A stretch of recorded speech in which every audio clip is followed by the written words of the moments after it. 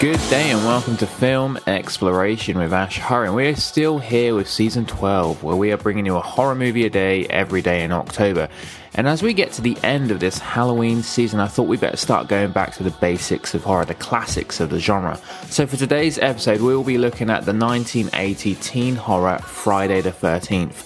Directed by Sean S. Cunningham and starring Adriana King, Gene Taylor, Robbie Morgan, Kevin Bacon, Harry Crosby and Betsy Palmer. I carry the crown. Nothing can break me down. Now, this is a problematic franchise that has just spun into madness and relentlessness with this character of Jason Voorhees that appears for a mere 5 seconds in this film, the original, and yet hatched 11 sequels of him leading the charge and going on a killing spree. His character has managed to survive the unrevivable in Manhattan, space, other circumstances and universes that bleed into Nightmare on Elm Street and other named movies that signal the end with titles like Final Chapter or Final Friday, only to be revived or rebooted years later. The one question I am asking though, with a film called Friday the 13th, why stop at 12 movies? Go out on one last hurrah. Not that I'm trying to influence this unsystematic foolishness, but hey, they might as well end on 13 since Hollywood has, somehow allowed 12. But enough about that. Let's go back to where it all started. Camp Crystal Lake in the summer of 1980. Actually, no, scratch that. Let's go 30 years before that. The 50s, where a young boy drowns at camp and the counselors on watch were too busy having sex. Revenge is definitely at the tip of our tongues here, but from whom? From what? With modern knowledge, this film goes against the genre it's marketing to be, a murder mystery horror that in fact does not announce our killer at all until the very third act, whereas now it is more frequently known to have the killer amongst the mix from Act 1, creating that guessing game and shock with the audiences as to who the killer is when exposed at the end. A film that was made just 20 years after the classic Hitchcock suspense thriller Psycho creates noticeable resemblances with the 60s classic, pirating the high-noted frightful score that almost imitates the Bernard Herrmann classic, and even the character dynamic of the mother and son strictly shadowing the psychological parallels of the unstable mother, although in Psycho it's reverse for the son. Following the blueprint for Halloween, the unhinged mental motivations from Psycho totally disregarded 90s murder mystery etiquette, Friday the 13th shines high because of the grotesque gore that leads this movie's publicity and glamour. This was Tom Savini's heyday after he had done the effects in 1978 Dawn of the Dead. Very accomplished at delivering quality, realistic looking blood and carnage, probably thanks to his tenure in the Vietnam War. When their character in Friday the 13th meets their demise in this film, the focus on showing the final damage outstays the peeping eyes in the audience, as the gore is shown in full light.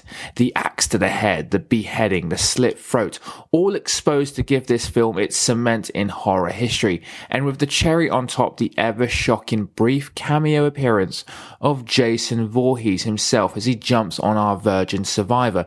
In what we must assume is a dream sequence, who knows?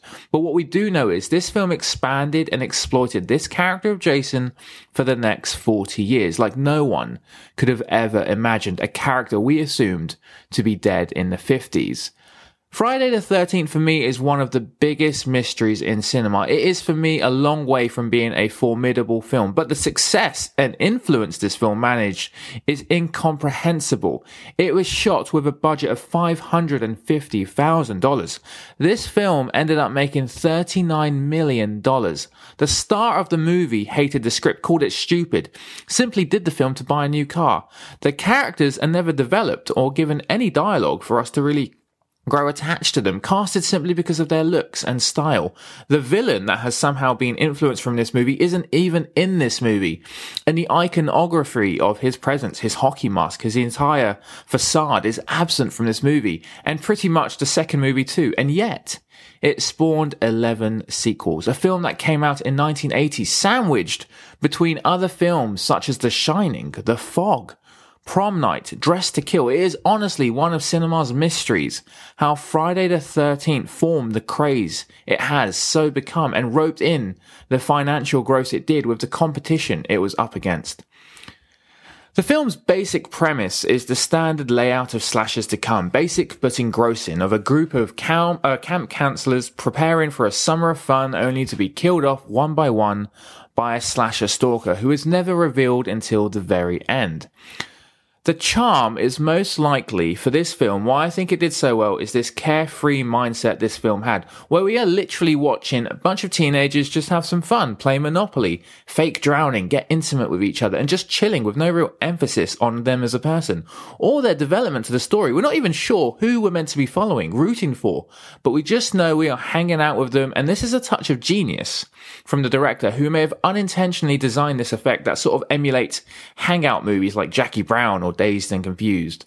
Unlike Halloween or Texas Chainsaw Massacre or even Nightmare on Elm Street, the teenagers actually feel authentic and are not grown to be a stand-off icon, but instead grounded to the atmosphere surrounding the camp, focusing on the bigger picture of tone, the feelings and authenticity rather than the personalities and names like that of Laurie, Sydney or Ripley. It's seductively engaging with no real peak, just a trance mindset as we just watch everyday things. The horror that awaits are done without warning and no real dialogue, instead just trusting on the music, dramatic acting and interior tight spaces that lay out the soon-to-be cat and mouse sequences that we witness from our mystery killer and our soon-to-be blood-splattering victim. Anyways, that's all I have time for with Friday the 13th. Worth a watch to get some sort of grip on the 11 sequels that recycled from this very concept. Friday the 13th is a template, along with John Carpenter's Halloween, that have instigated a rush of films of its type in which young people are away from supervision and are systematically stalked and murdered by a masked villain. And this entire concept has been the bread and butter for the genre we all know as horror.